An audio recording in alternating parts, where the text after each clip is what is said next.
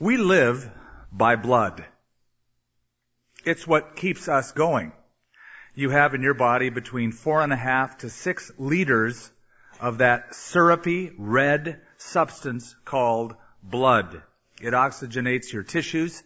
It takes away waste. It regulates body temperature. But though it's vital, though we need it, though we live by blood, we don't like to see it very much.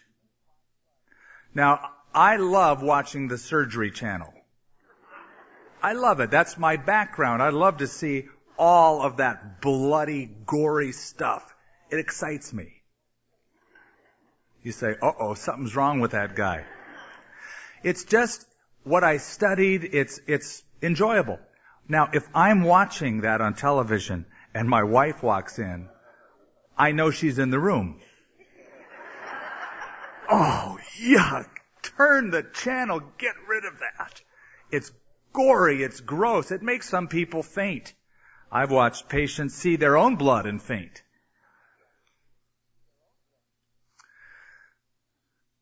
The Jewish nation, however, was very familiar with blood. Not just knowing about it, but seeing it. It was very visual. The Passover was filled with blood. The very season of which we commemorate, these elements speak of the broken body and the shed blood. So every Passover, it was commemorating the time when the death angel passed over the children of Israel and God delivered them out of Egypt, and it was a symbol using blood on the lintels and the doorposts of the houses. At the time of the Passover in Jerusalem, lambs were slain. It was visual. Josephus tells us that during one of the Passovers around the time of Christ, we don't know exactly what year, but they slaughtered at the Temple Mount 156,000 lambs, which would service about 2.5 million people, residents of Jerusalem and visitors. The lambs were killed on the 14th day of Nisan in the Jewish calendar, in the afternoon in a 2-hour period. Hundreds of priests attended to it. About 2 lambs every minute were being slaughtered. Necks were being severed open, blood was being drained, and the sacrifices were being made. And we're even told that there was a conduit that ran from that temple on the Temple Mount underneath the Temple Mount out into the Kidron Valley. So if you and I were in Jerusalem a couple of thousand years ago, you would literally see a river of blood flowing around Jerusalem. It was a reminder of the cost of sin, the cost of the atonement for sin. Well, we want to look at a passage today in Luke chapter 22. And as you're turning to Luke chapter 22, I'm going to read you a little story. It's called The Musings of a Shepherd. Now picture a shepherd raising lambs for slaughter. And by the way, you know where they raise the lambs for slaughter? In Bethlehem. Just a few miles away. Imagine being a shepherd in Bethlehem, raising sheep and seeing people come to the temple every year. Here's his musings. He sits on the slope and places a blade of grass in his mouth. He looks beyond the flock at the road below. For the first time in days, the traffic is thin. For over a week, a river of pilgrims has streamed through this valley, bustling down the road with animals and loaded carts. For days he has watched them from his perch. Though he couldn't hear them, he knew they were speaking a dozen different dialects. And though he didn't talk to them, he knew where they were going and why. They were going to Jerusalem. They were going to sacrifice lambs in the temple. The celebration strikes him as ironic. Streets jammed with people, marketplaces full of the sounds of bleating of goats and the selling of birds, endless observances. The people relish the festivities. They awaken early and they retire late. And they find strange fulfillment in this pageantry. Not him. What kind of God would be appeased by the death of any animal. Oh, the shepherd's doubts are never voiced anywhere except on the hillside. But on this day they shout. It isn't the slaughter of the animals that disturbs him. It's the endlessness of it all. How many years has he seen people come and go? How many caravans? How many sacrifices? How many bloody carcasses? Memories stalk him. Memories of uncontrolled anger, uncontrolled desire, uncontrolled anxiety. So many mistakes, so many stumbles, so much guilt. God seems so far away. Lamb after lamb, Passover after Passover, yet I still feel the same, he says. He turns his head and he looks against the sky. Will the blood of yet another lamb really matter? Will it? Only one lamb. The Lamb of God which takes away the sins of the world. That's the only lamb that will really matter. So today, briefly, before we take these elements together, I want you to consider with me the setting of the Passover and the significance of that particular Passover. Now, all four Gospels mention this, but let me take you to chapter 22 of Luke, and let's pick it up in verse 7. Then came the day of unleavened bread, when the Passover must be killed. And he sent Peter and John, saying, Go and prepare the Passover for us, that we may eat. The day of the Jewish calendar, as I said, is the 14th day of Nisan. The lamb was selected on the 10th, kept at home, nurtured and loved for a few days, and then killed on the 14th day. It was a Thursday. According to two sources, and I think you'll find this interesting, according to two sources, the Mishnah, the Jewish Mishnah, and the writings of Josephus, the Jewish historian, there were two calendars that were kept among the Jews. One calendar was kept by those who lived in the north, in Israel, in the north, including the Galileans. The second calendar was kept by those who lived in Judea in the south. Those who lived in the north began their day from sunrise to sunrise. Those in Judea, and now all of Judaism begins their day at sunset to sunset. Now, this was especially helpful at Passover when you had so many people coming from so many places, and you had to do this thing in shifts.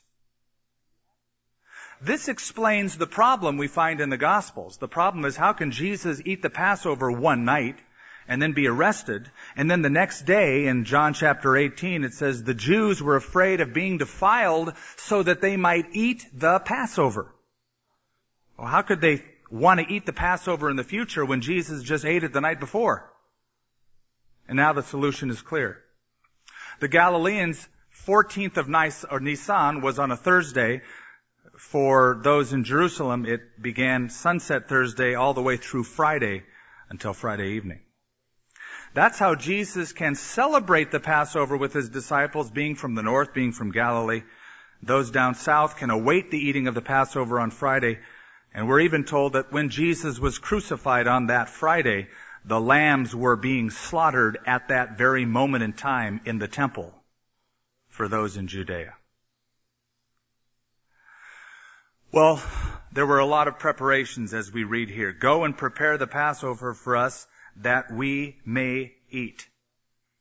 And it goes on to say, so they said to him, where do you want us to prepare? And he said to them, behold, when you have entered the city, a man will meet you carrying a pitcher of water. That was unusual. Usually the gals did it. Follow him into the house which he enters. So it would be very plain. Then you shall say to the master of the house, the teacher says to you, where is the guest room that I may eat the Passover with my disciples? And he will show you a large furnished upper room. There make ready. So they went and found it just as he said to them, and they prepared the Passover. People from all over the world came to Passover. All over the world. It was always a Jew's desire.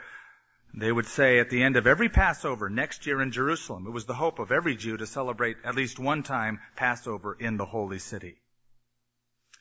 So preparations were made. Pilgrims flowed in, and most of the people wanted to stay as close to the Temple Mount as they could. People that lived in Jerusalem would open up their homes, and it was stipulated by Jewish law, you couldn't charge them rent. You had to open up your home and let them stay for free with you to enjoy good Jewish Jerusalem hospitality.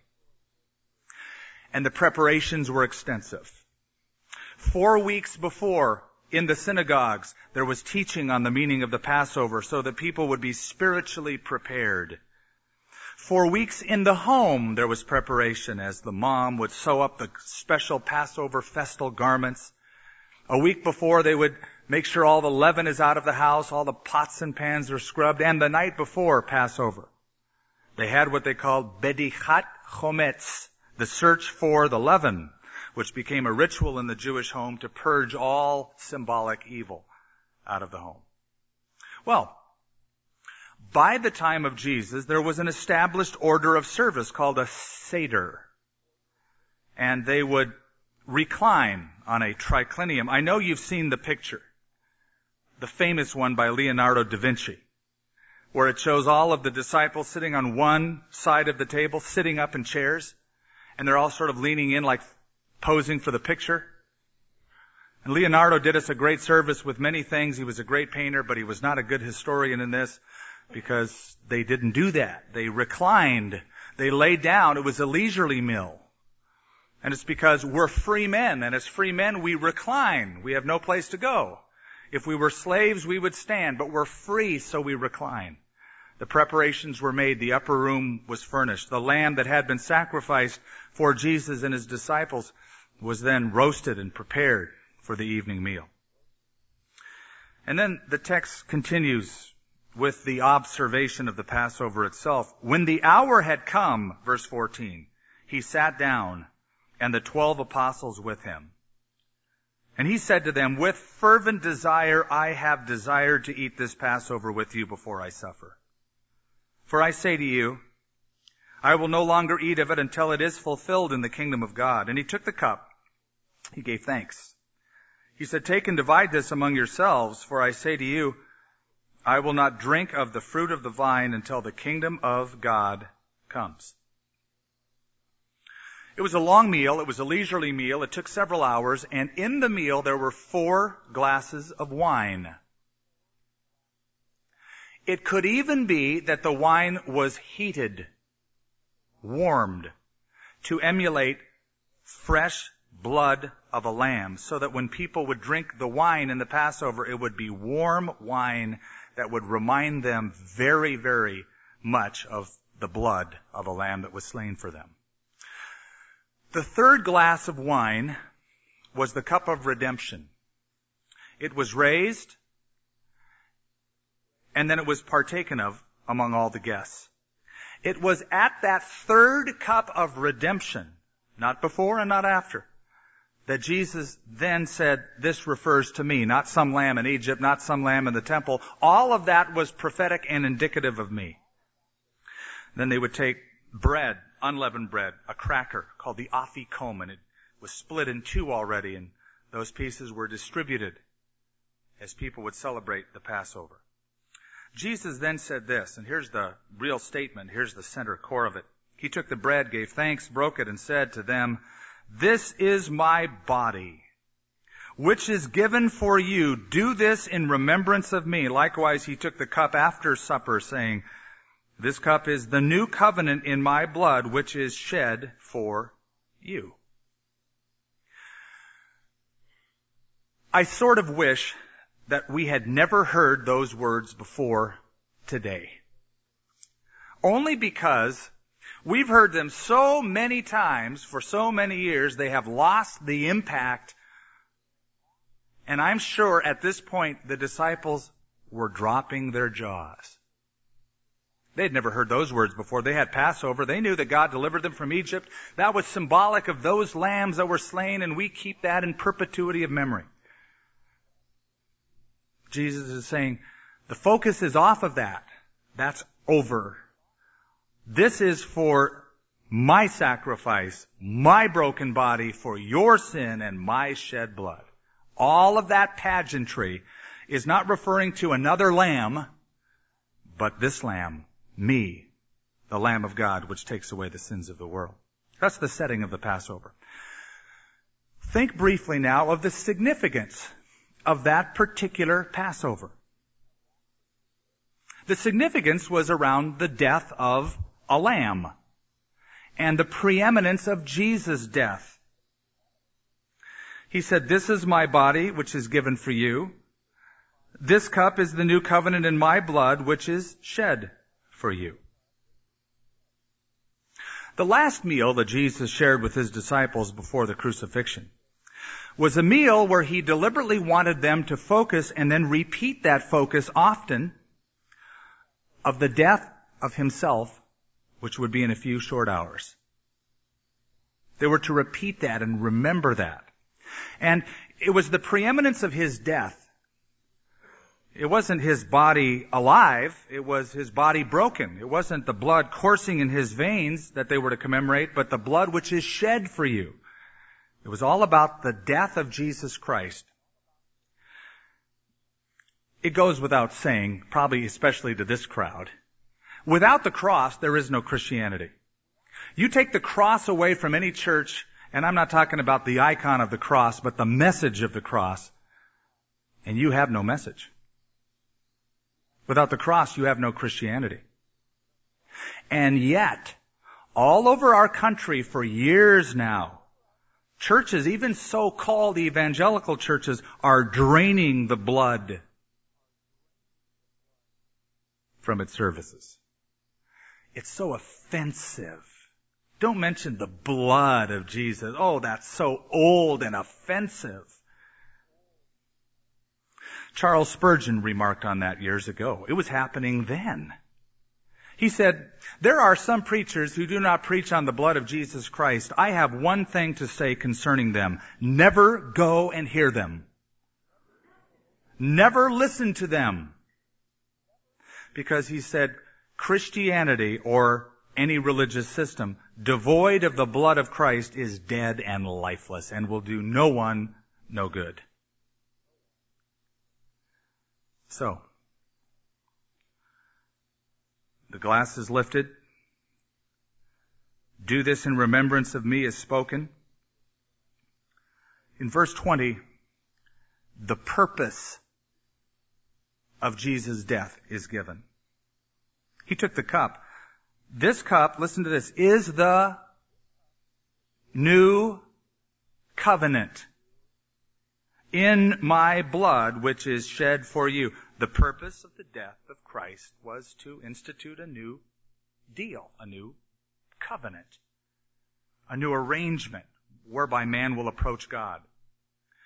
In the Old Testament, in Exodus 24, Moses took blood and sprinkled it on people and said, "This is the blood of the covenant."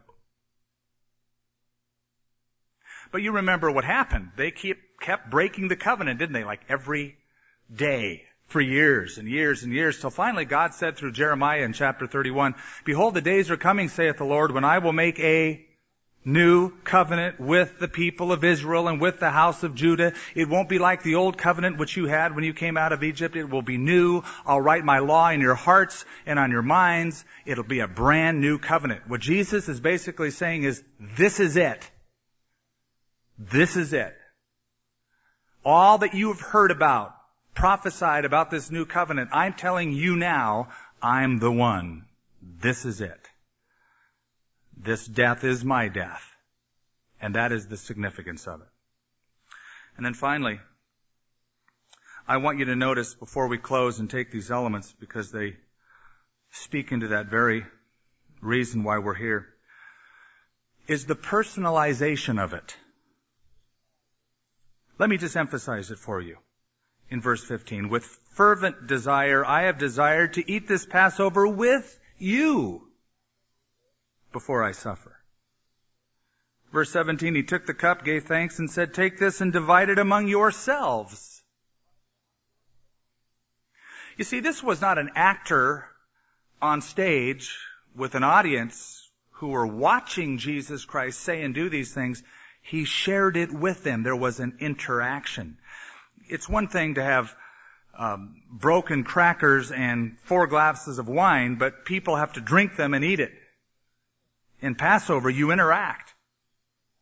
You can have the shed blood of Jesus Christ upon the cross and you can speak about His broken body, but until you and I actually personalize it and partake of that, we have no life in us. Jesus said in John 6, "Unless you eat my flesh and drink my blood, you have no life in you." That means unless you actually personalize it and make it your own experience, you have no spiritual life. So there's that personalization of it.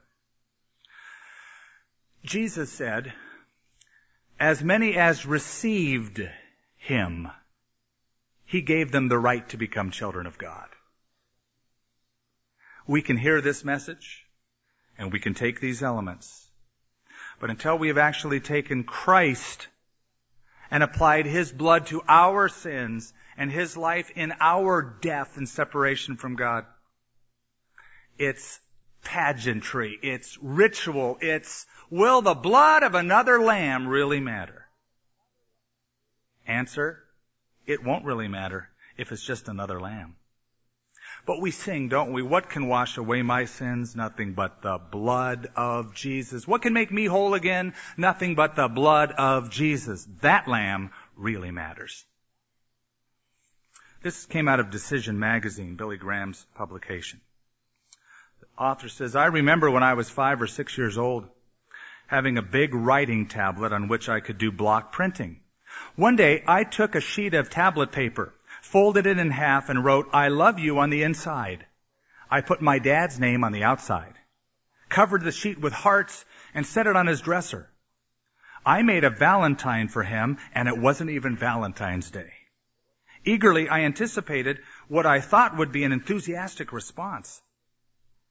It never came. The next afternoon, I discovered the Valentine in the wastebasket. This has to be a mistake, I thought. He must not have seen it. I lifted the Valentine from the trash and carefully stood it in the center of his dresser. My heart was pounding the next day when I checked the wastebasket. It was there again. Only this time it was crumpled with some other papers. He must not have liked it, I thought, or maybe he didn't see it. I smoothed out the creases as best as I could and placed the Valentine on his dresser once more. I made sure that it was very conspicuous so that this time he would see it.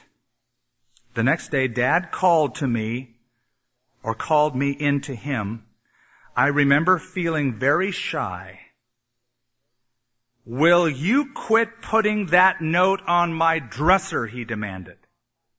I already know that you love me.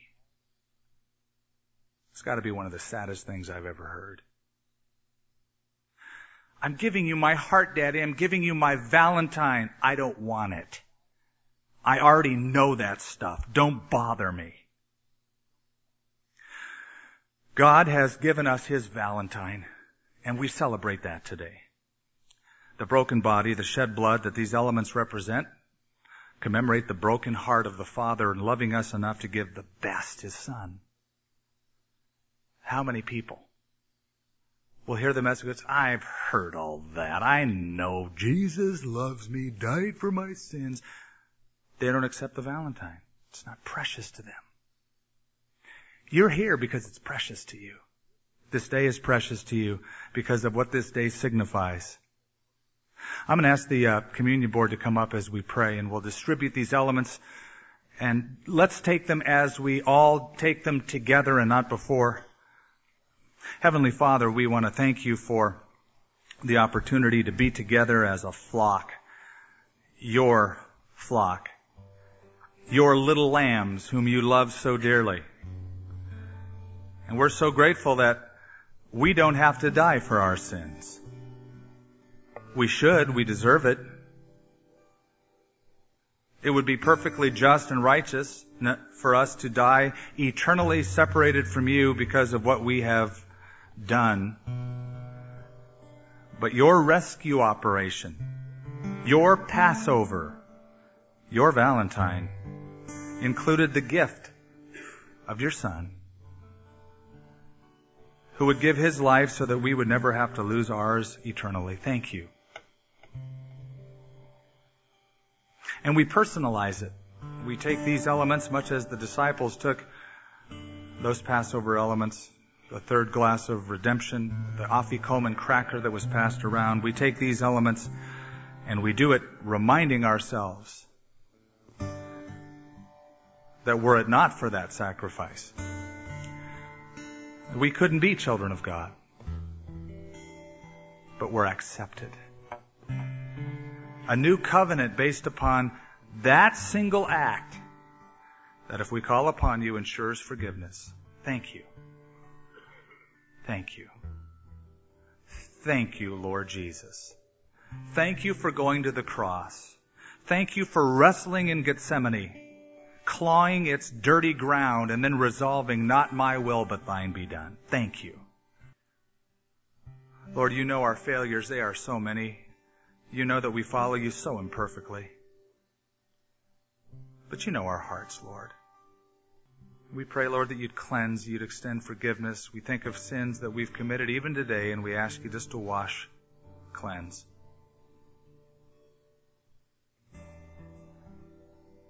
Father, for anyone who would be here who has come but hasn't yet personally received that Lamb as their Lamb, the Lamb that takes away their sins, I pray that right now they would do it, right here. And as we're praying, if you're here and you feel like my heart isn't right with God, I haven't made this personal. It's been outward to me. It's been pageantry to me. It's been ritual thus far. Then right now, would you just say from your heart, simply but fervently, with contriteness, something like this to the Lord? Lord, I know I'm a sinner. Please forgive me. I put my trust in Jesus Christ, your Son, who died for me and rose from the dead for me. I turn from my sins. I turn from my past. I turn to you. I turn my life to you. Forgive me. Quicken me, enliven me by your shed blood, in Jesus' name.